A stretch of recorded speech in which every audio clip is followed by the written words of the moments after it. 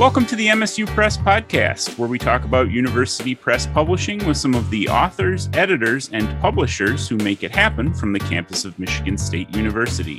On today's episode, we're joined by Kelly Jakes to discuss her book, Strains of Dissent, Popular Music and Everyday Resistance in World War II France, 1940 to 1945.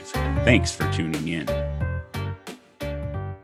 During the German occupation from 1940 to 1944, resistance fighters, Parisian youth, and French prisoners of war mined a vast repertory from a long national musical tradition and a burgeoning international entertainment industry, embracing music as a rhetorical resource with which to destabilize Nazi ideology and contest collaborationist Vichy propaganda. After the liberation of 1944, popular music continued to mediate French political life, helping citizens to challenge American hegemony and recuperate their nation's lost international standing. Ultimately, through song, French dissidents rejected Nazi subordination, the politics of collaboration, and American intervention, and insisted upon a return to that trinity of traditional French values, liberté, égalité, and fraternité. Strains of Dissent recovers the significance of music as a rhetorical means of survival, subversion, and national identity construction, and illuminates the creative and cunning ways that individual citizens defied the occupation outside of formal resistance networks and movements. I'm very excited to welcome Kelly Jakes to the show to discuss Strains of Dissent today. Kelly is assistant professor in the Department of Communication at the College of Charleston. Her research focuses on rhetoric and culture, with special attention to social movements, resistance, and music. In her work, she examines how marginalized or dissident citizens use verbal and nonverbal discourse to build solidarity, reassign political authority, and contest norms of national identity, gender, race, and class. Kelly, thank you so much for joining me today. Hi, thank you so much for having me. I'm thrilled to be here. Yeah, I'm thrilled to have you. And I wonder if we could start with a bit of scene setting. Since we're talking about a kind of particular area of history and a region of the world that folks probably are less familiar with, could you give us a sense of what popular music was like in early 20th century France? Absolutely. So there are really two different genres of popular music that French citizens had at their disposal in the time period that I'm looking at. And each one of these was linked in its own way to different versions of French national identity. Before I talk about those two genres, though, I thought I would give maybe some additional background information so that listeners can fully appreciate what popular music meant and what the act of music making meant in France at the time. So that is to say that you really have to appreciate the fact that the act of singing in France was a mode of democratic participation. It was one of the major ways that French dissidents during the French Revolution, all the way back in the 18th century, voiced their disapproval of the monarchy, worked out, what kind of democracy they wanted to get to after the fighting ended. And it was really significant because all citizens had access to it, whether or not they were literate, whether or not they had any sort of social standing, everyone could sing. And so singing became a really dominant mode of civic participation during the revolution. And that tradition really continued all the way through the 20th century. So in the 19th century, as France modernized, singing through various ways was linked to participation in democracy or to the modernization of the state. In the 20th century, with the First World War, song culture helped people understand that, this total war, the first total war that we had seen. So both soldiers at the front and civilians at home were listening to songs, writing their own songs. Song culture was just huge during the First World War. So that's the stage that French citizens during the Second World War are entering. Song musical tradition in France has this sort of link already to democratic participation and to a sense of like French liberalism. Okay, so let's get to the genres of pop music that I teased. The first one that French citizens really had access to was a genre of popular music called chanson. Chanson is just the French word for song. These are just popular songs, tend to celebrate sort of realistic themes of, everyday struggles in life, sometimes lost love, sometimes, living in poverty. So all kinds of different themes, but they're all related to just everyday struggles of every man and every woman. But they were considered to be sort of the musical expression of the true French citizen. And if you could see me, I'm putting true in quotation marks. So for a long time, different French cultural critics had talked about chanson as being sort of the outgrowth of the natural French body, the fit natural French body with a regular heartbeat. The like normal meter of French chanson was held to be an outgrowth of the normal beating of the healthy French heart. So chanson was really like considered to be the natural biological music of the healthy French citizen, of French culture generally. And then through other debates, it became linked to not only Frenchness, but French republicanism, and through the traditional values of liberal individualism. So chanson for people in 1940 was a music that was already linked to a sort of traditional France and to the values of French republicanism. The other genre of French music that people had was jazz. Jazz was hugely popular in World War II France. And to some people, jazz was really concerning. It was a symbol of racial degeneration for a number of French music critics. You know, they believed that jazz music, because it was the music of Black Americans, you know, would lead to a sort of general demoralizing of French people, right? That they would submit to these lascivious impulses and they would, you know, stray from the traditional confines of Catholic marriages and of traditional family structures. But to others, it was a symbol of a really modern, egalitarian, sort of forward-looking France. So people who wanted France to become more cosmopolitan really celebrated jazz.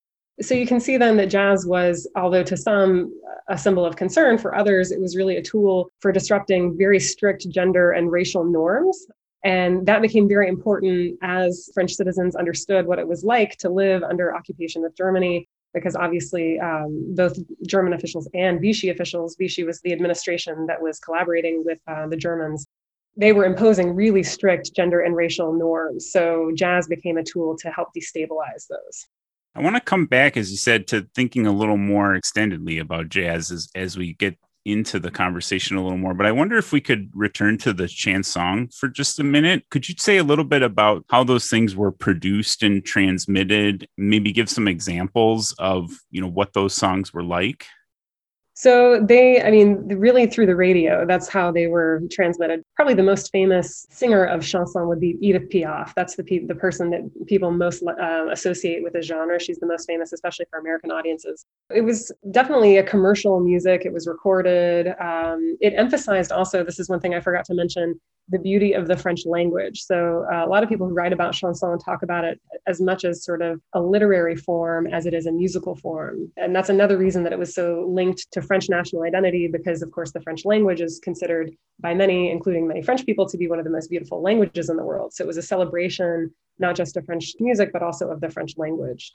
You know, when you think about the revolution, or I know a fair bit about 18th century English balladry, you think about the way that popular audiences come to take up this music and pass it among themselves. And I guess I ask about chanson in this context because there's an interesting way in which it becomes a kind of, you know, under the occupation and the Vichy regime, there's ways of transmitting knowledge among people or signaling identity that are less explicit than they are institutional.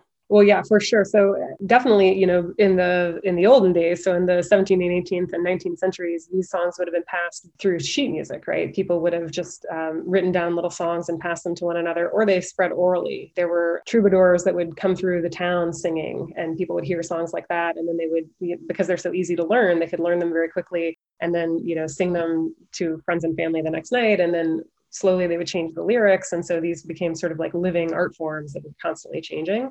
And there was definitely some of that during the Second World War too. That's one of the reasons that music was such a great tool for these people living in an incredibly oppressive and repressive environment. They could sing them and modify them and use them without having to leave a paper trail. I wonder if we could pursue that a little bit further into what it starts to look like after Hitler and the army begin to, you know, after Hitler's army starts to occupy France in the 1940s. And the French people are starting to live under, you know, this oppressive totalitarian regime that, as you said, has very rigid ideas about who is a citizen and what is an appropriate way of being in the world. How does that change, you know, the shape of popular music in the period? So I guess one of the first things it does is so Vichy and the Nazis decide to ban American jazz from the airwaves. So it puts a stop to French citizens' ability to hear American jazz, but it doesn't put a stop to their ability to hear jazz.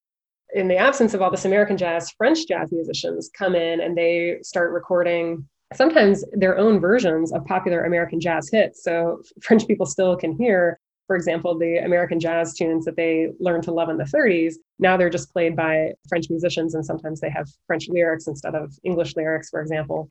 But then also that creates, space for French musicians like Django Reinhardt to become trendsetters and, world-class musicians in their own right and to develop their own following. Jazz does not suffer. And if anything, jazz really takes off during the Second World War, which surprises a lot of people who think that the Nazis are in charge, so jazz is off the airwaves.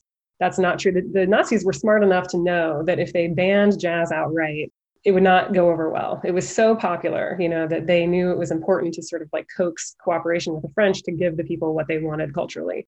So Radio Paris, the main radio station, they went from playing 4 hours of jazz per week in 1940 to playing over 35 hours a week of jazz in 1941. So you can see huge, huge demand.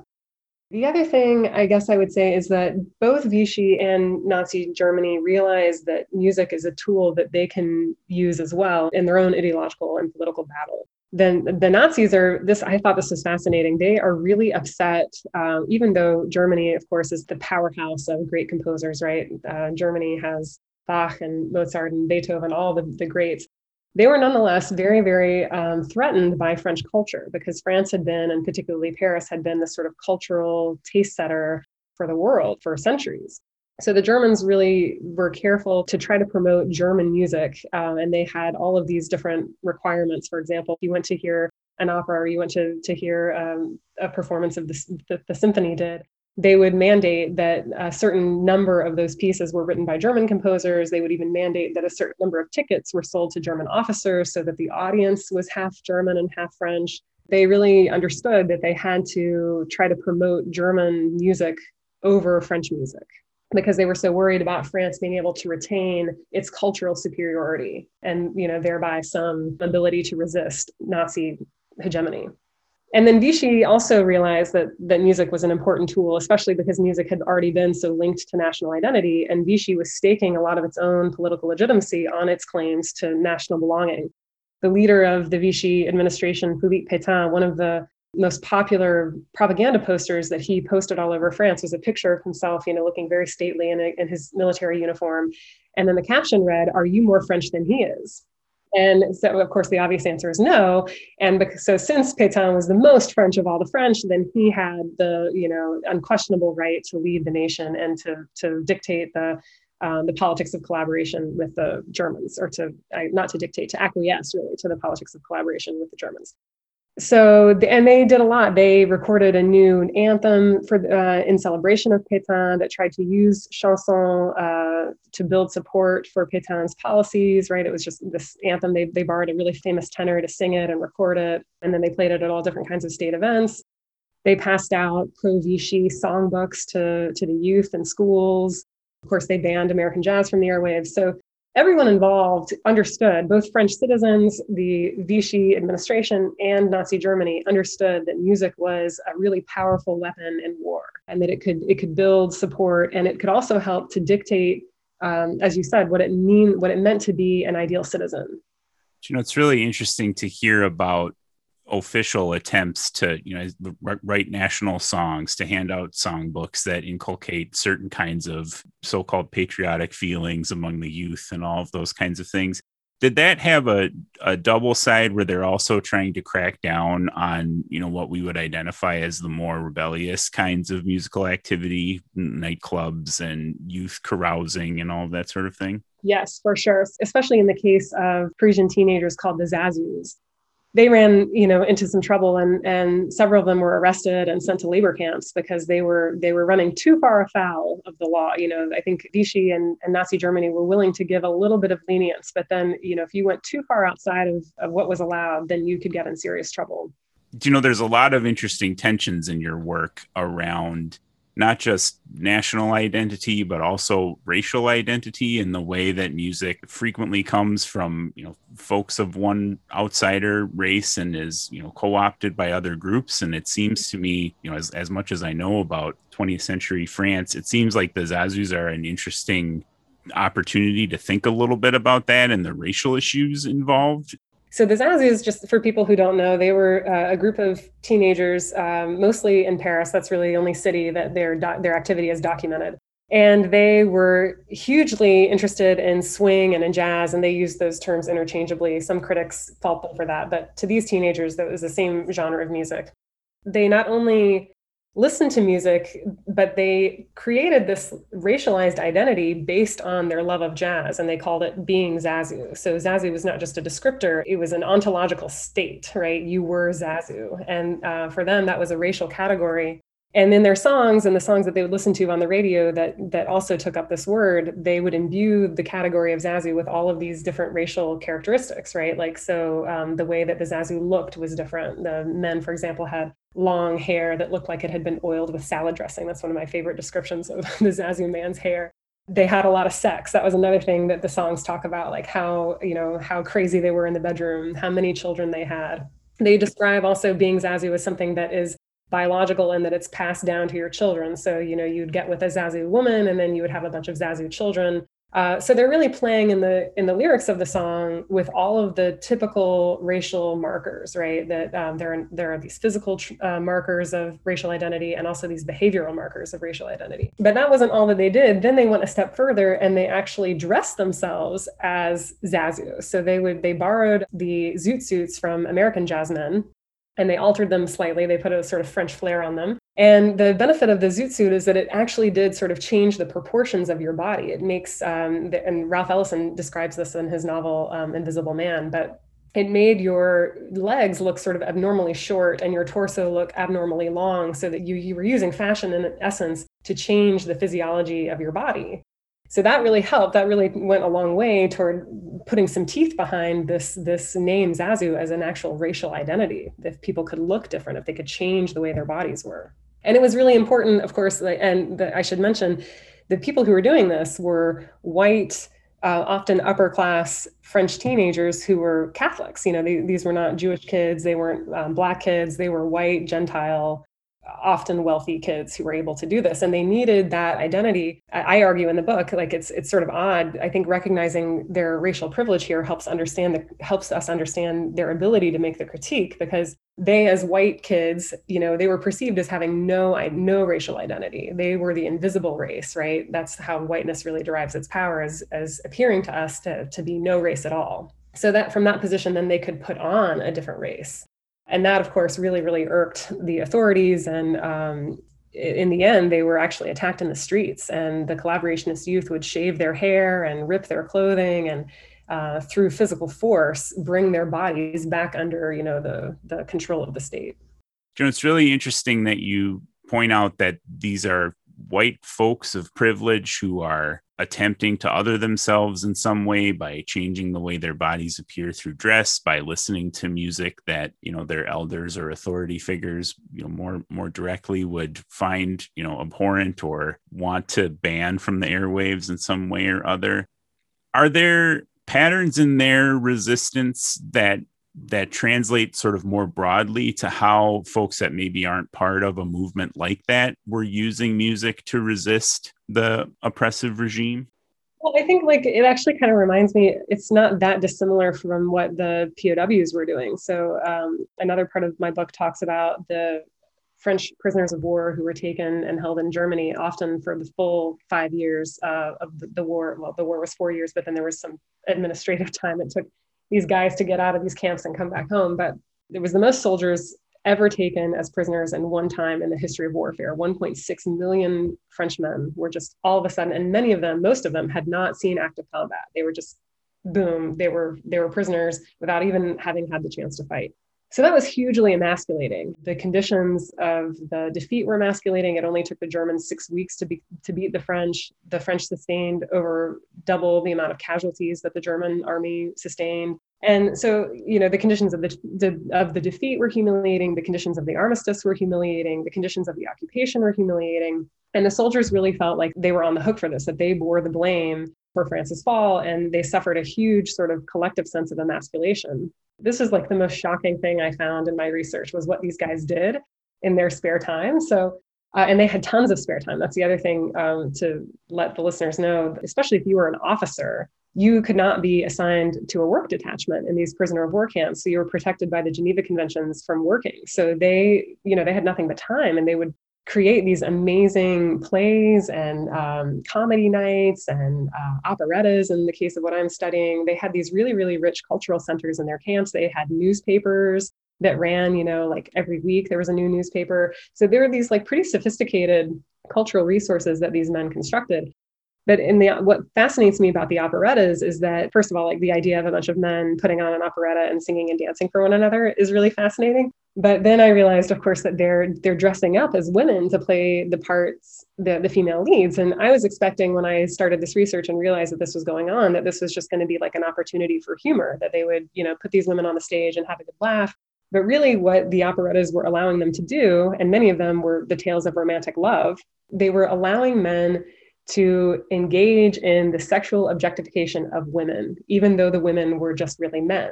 So they had been, of course, told back to your original question, the Germans and Vichy, and to some extent, even French citizens back home, had sort of lain the guilt of defeat at these men's feet, told them that they weren't men enough, or that was at least how they perceived it.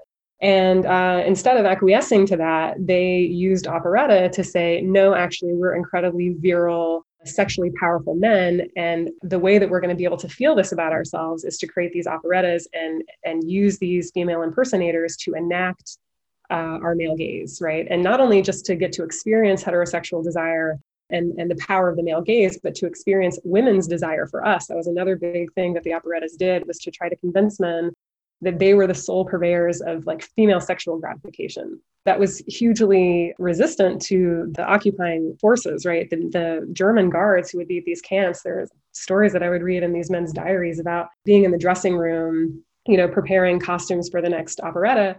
And a German guard would come in and like rifle through the women's clothes that these men, they had like professional tailors and stuff who would make these women's gowns. And the German officers are like fantasizing about French women themselves. But the French, and French women, of course, by this time too, had this sort of this reputation worldwide of being the most beautiful, the most seductive, the most fashionable. But French men got to lay claim to them and say back to these German officers, no, these are our women. They're not yours. So that is like an instance to me that sort of is similar to what the Zazus are doing. It's using music to refuse to buy into whatever subject position whoever's in an authoritative position over you is trying to get you to assume. You're saying, nope, I'm not going to see myself like that. I am like this instead. You're listening to the MSU Press podcast. I'm here with Kelly Jakes, author of Strains of Dissent, Popular Music and Everyday Resistance in World War II France, 1940 to 1945. It's also interesting that it changes the sort of field of engagement subtly, to some degree, so that it's not quite a proxy warfare experience you're describing, but there is a weird way in which the terms of engagement change between prisoner and guard when you introduce this kind of element of cultural criticism or cultural activity into what's going on there, where the officers, as you say, are critiquing the costumes and being attracted to the performers or being, repulsed by the performers, or like that the operetta has this sort of mediating effect between these two groups that puts, I think, as you point out in the book, that puts the sort of prisoners in a kind of position of power, or at least in a position of resistance. Right, exactly. Yeah. And they even use these operettas as sort of allegories to help themselves feel like they're still needed in France. One of their huge anxieties was, well, first of all, were their wives cheating on them with German occupying forces? That was, something that kept them up at night. But then also, like, had the nation just forgotten about them? Like, were they just going to be left in Germany in perpetuity? And was anybody sticking their necks out for these guys and trying to get them back home? Had the nation just sort of moved on without them? In these operettas, they would liken themselves to, like, Snow White is the example I use in the book. Snow White is like a figure that represents France, and Prince Charming is the POWs. And so Snow White is like slumbering, under occupation, waiting for Prince Charming, the POWs, to come home and rescue her. So they like use, sexual power and as an allegory, really, to help themselves feel needed and feel masculine again in the face of their capture. The Snow White example is fascinating to me. Are they mostly drawing on kind of traditional stories, stock narratives like that, or were there products of original genius being performed in that camp? It was both. So they would use the sort of stock stories and old operettas. They would allude to old operettas, even in a new operetta. It was a huge, anything went. But yeah, some of them were completely original stories with a fully original cast, fully original plot lines. But the music, the melodies, most of the melodies were taken from operetta or chanson. So they didn't, at least in my experience in the operettas that I found, have new music written. The tunes were borrowed from other things and the lyrics were new and the plot lines were new. Did any of that stuff survive and make its way back into French popular music? Oh, that's a great question. I have not seen any of it. I don't think so. I don't think that, I actually don't think that many French people know about this. I don't think that they, one of the complaints actually of prisoners of war, and one of the things that scholars have pointed out as well, is that their story really became subsumed by the Holocaust, that people didn't pay attention really to what happened to the prisoners of war because there was this other massive human tragedy occupying everyone's time and attention. And I think that still, many French prisoners of war, well, before they died, most of them are dead now, really felt like they didn't have the opportunity to tell their stories the way they wanted to. It's interesting that these things are all happening at once. I mean, I'm thinking about ways in which you just depict music as being a kind of resistance force, and it's happening in the camps in one way, it's happening for the Zazus in another way. Are there characteristics that tie musical resistance in France together, or are they all kind of appropriating and doing different kinds of things dependent on their circumstances? I guess I think the thing that ties it all together is music's relationship to national identity. That in all of the cases, there are sort of four cases that I talk about in the book: French resistance fighters, the Zazus, the prisoners of war, and then the citizens of liberated France, especially in the major port towns where Americans are coming in. I think really the reason that France is a special case is that music had been so tied to national identity in the first place. And so it's that link that people are then able to exploit in different ways. They can appropriate music as a tool in whatever way suits them, but it's because all of these different versions of music or different genres of music, and even the act of singing, have been linked to national belonging. One of the points that you make in the book, particularly toward the end of the book, is that there's a degree to which American culture facilitates some of this resistance. Jazz is a quintessentially American expression that finds its place overseas in a variety of areas. And it's a way of resisting, but there's also some inherent resistance to that as well. Like we're not going to just turn France into a colony of the United States. It's instead a lever that allows folks to get out from under Hitler and the Vichy regime. Could you think a little bit about what American culture has to do with this dynamic? You're absolutely right that American culture is facilitating a lot of this potential for resistance, right? The Zazus can't use jazz to illustrate how ridiculous an idea of a centralized race is without the history and tradition of American jazz that comes from Black musicians. But then, as you indicated at the Liberation, it becomes sort of a liability, the Americanness of this music, especially for a France that is, France has been really decimated economically. Its infrastructure has been badly damaged. Its reputation has been badly damaged. And so it's trying to figure out how it's going to reassert itself on the international stage and reconsolidate any of its power. And many people don't realize this too. It was not at all clear that France was going to be a free France in 1945. And in fact, the American government didn't really want to restore a free France. And it took a long time, many, many months, for Roosevelt to acknowledge de Gaulle as the rightful leader of France. Instead, the United States government hoped to institute a sort of military alliance between all of the allies that would oversee France, that would not actually restore sovereignty to France. Up until the Liberation, France is really rejoiced over its relationship to jazz and used jazz to form all this resistance. But then the Americans come in and they've got, all of this new jazz music that nobody's heard before, that French citizens are clamoring for, that American musicians have been writing during the war and nobody's heard. So everybody's super excited to get these new jazz hits. But not only that, they have all of this money. I mean, these GIs are coming in and they are kings of the castle. They've got Jeeps, they've got GI rations, they've got Hershey bars, they have cigarettes, they have everything. And these French people have nearly nothing. And also remember that 1.6 million of France's most virile men are still in Germany. So, they're coming into this void where there are not many young French men.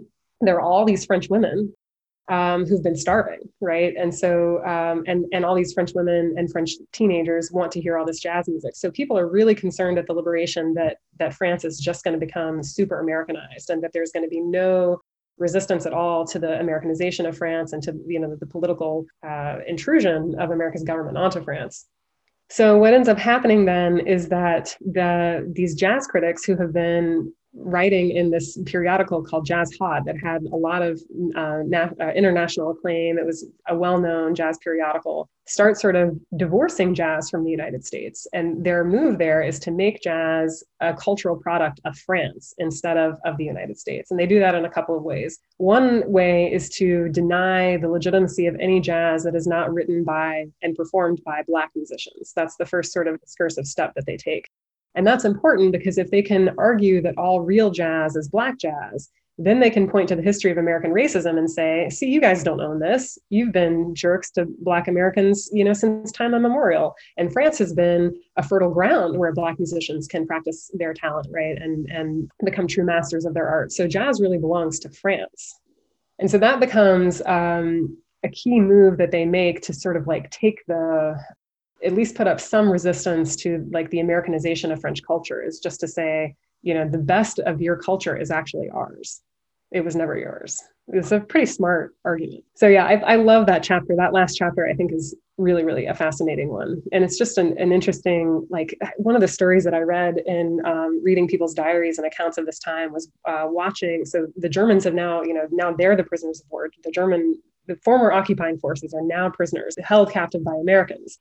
And there's a group of American GIs who instructs, and they're Black GIs, they instruct a bunch of German prisoners of war to drive around town and pick up all these French women to bring them to a party that they're throwing. And there's going to be all this live jazz. And just like the image of Black GIs ordering German prisoners of war to go round up French women and bring them to their party, it just blew my mind, Yeah, there's a lot going on there. A wild transfer. Yeah, exactly. So yeah, that was a really fun chapter to write. Yeah. Well, and it is interesting to think about the sort of this cultural slippage, that sort of way in which in one context, that American, jazz music is a sort of liberatory opportunity to, put a stick in the eye of the authorities, but then in a wholly different context, it becomes itself the sort of tool of, cultural appropriation and oppression and like other kinds of. Absolutely. And it has to be, I think what the French realized is that it had to be contained. Like somehow American jazz needed to be contained. And the best way to contain it was to actually steal it, which I thought was like so fascinating. Well, and connected, in the same way, I think similar to what the Zazus are doing, right? This sort of like containing this wild force and repurposing it for their own ends. Yeah, absolutely. That's certainly true. They really blew the top off, though. They kind of like blew the lid off of what jazz's destabilizing tendencies, at least in the eyes of their parents and the authorities who wanted them to be good traditional Catholic girls and boys. They were like, let's see how crazy we can get. Let's really freak everybody out. And some people, I think, like have criticized the Zazus or not believed that they were actually that their performance of Zazu identity was really political at all. That it was really just like a bunch of apolitical teenagers who were just rebelling. And I don't think that's true. These are kids who, like, when the Yellow Star campaign happened in France and Jews had to wear the Yellow Star with Jew, of course, written on it, the Zazus went out and made themselves yellow stars out of construction paper and wrote Zazu on them, or swing or jazz, and so it was like, that seems so purposeful and so I'm going to take this category that I've invented and I'm going to fully racialize it to the point that like I'm going to put on my own yellow star that marks me as a different race. As the occupation starts to come to an end, in 1944, do these activities linger? Maybe how does this period of using music as a sort of means of resisting Hitler's regime and the Vichy regime, how does that transform popular music, in the second half of the 20th century? Oh man, that's a great question. I can tell you that still singing is linked to political action in France. When I was actually researching this book, I went to a labor protest and they were singing the official resistance anthem from the Second World War at the labor protest, but with updated lyrics to reflect the struggle of these workers. So this tradition is still alive. And even some of the songs that came out of this period are still being used and, repurposed for modern day social movements. The other interesting thing, I talk about this at the end of the book, is I think France's relationship with jazz is still, we still see like the legacy of this moment in the current relationship that France has to jazz. France still is keen to like maintain a certain ownership over jazz and a certain like fidelity to jazz and concern about a certain like custodianship of jazz, I guess. And one of the things that surprised me as I was doing my research is that there was like a celebration in Marseille I think it was in 1955. It was like the 10-year anniversary of the official end of the war. And they like mixed a celebration of the end of the war with a celebration of bebop.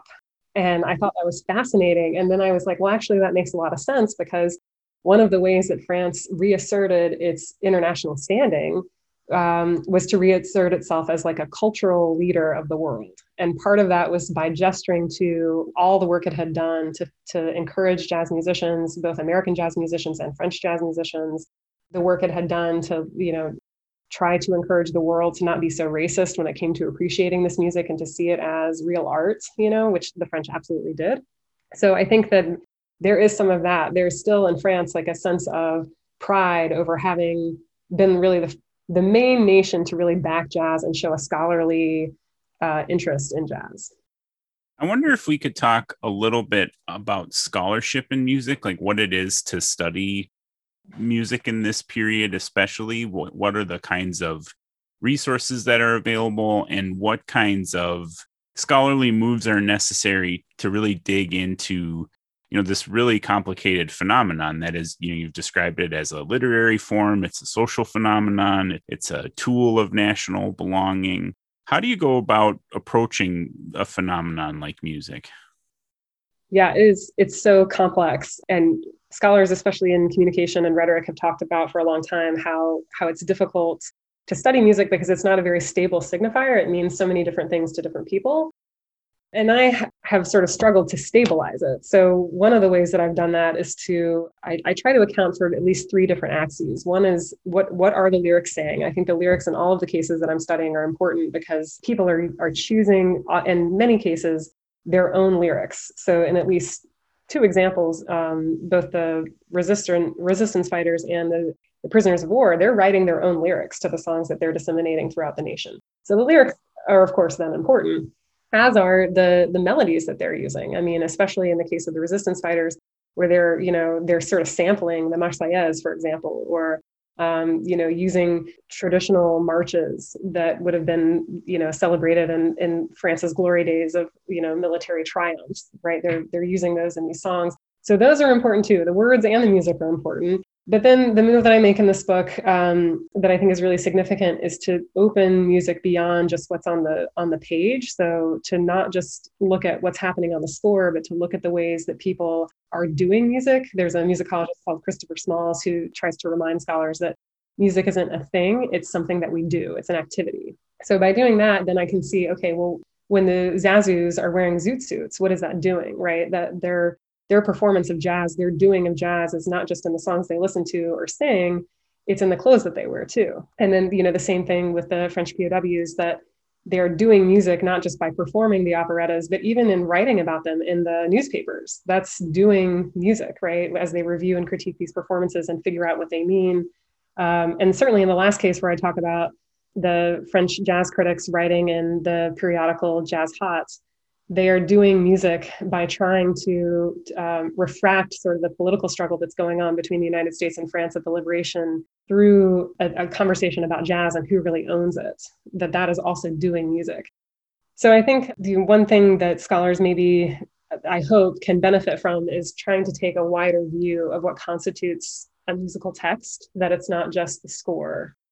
Yeah, I think also like one of the things that I've done in this book is to really try to focus on the ways that people are using music instead of focusing on what the commercial music industry is doing. So that to me is, it's just much harder. Like, if I don't know how anybody looks at a, commercially produced song and does a rhetorical analysis of it. Because in the hands of the artist who's recording it, I mean, how do we know what the motivations are? I mean, that to me is a truly polysemous text, and it's really open to the audience's interpretation. So I guess like what my book tries to do is say, okay, well, here's the audience. The audience is all of France. These are all the tools that they have. How are they using these tools? For listeners who've stuck with us to the end here and who have heard this really fascinating discussion, that we've been at a kind of abstract level, really thinking about the grand historical moves of these things. What kinds of recommendations would you make for folks who might want to hear some of this music, who might want to get a sense of, what it sounded like and what people were actually listening to in this period? I would definitely suggest listening to the American jazz hits of the 30s, because that would have been what people in the 40s were still listening to. And then to look into people like Django Reinhardt, who were super prolific in the 40s. He had a quintet. It was called the Quintet of the Hot Club of France. And the music is phenomenal. He really reorchestrated like the traditional sound of a jazz quintet. So instead of using a lot of brass, he uses more strings. There are like 2 guitar players, there's a violinist, but it's a different orchestration of the typical jazz quintet. And it's really lovely. And then let's see, any other, Edith Piaf, I would recommend. Tino Rossi is another famous singer of this time. The stuff that was on the radio that the Zazus are listening to, you can find that on the internet. If you type Zazu, jazz, 1940s, you'll get some of those hits. That music to me sounds really funny. It's like, I don't know. It doesn't hold up as well as the jazz stuff that people like Django Reinhardt are doing, which, you can put that on and cook dinner tonight and have a great time. Well, thank you so much for the recommendations and for this really, really fascinating conversation. I've enjoyed so much spending time with your book and thinking about this period and all of the fascinating music and culture that comes along with it. Thank you so much. This is a great conversation, and what a privilege to get to talk through it. Thank you. Yeah, thanks. Kelly's book, Strains of Dissent, Popular Music and Everyday Resistance in World War II France, 1940 to 1945, is available at msupress.org and other fine booksellers. You can connect with the press on Facebook and at MSU Press on Twitter, where you can also find me at Kurt Milb. The MSU Press podcast is a joint production of MSU Press and the College of Arts and Letters at Michigan State University. Thanks to the team at MSU Press for helping to produce this podcast. Our theme music is Coffee by Cambo. Michigan State University occupies the ancestral, traditional, and contemporary lands of the Anishinaabe Three Fires Confederacy of Ojibwe, Odawa, and Potawatomi people. The university resides on land ceded in the 1819 Treaty of Saginaw. Thank you all so much for listening, and never give up on books.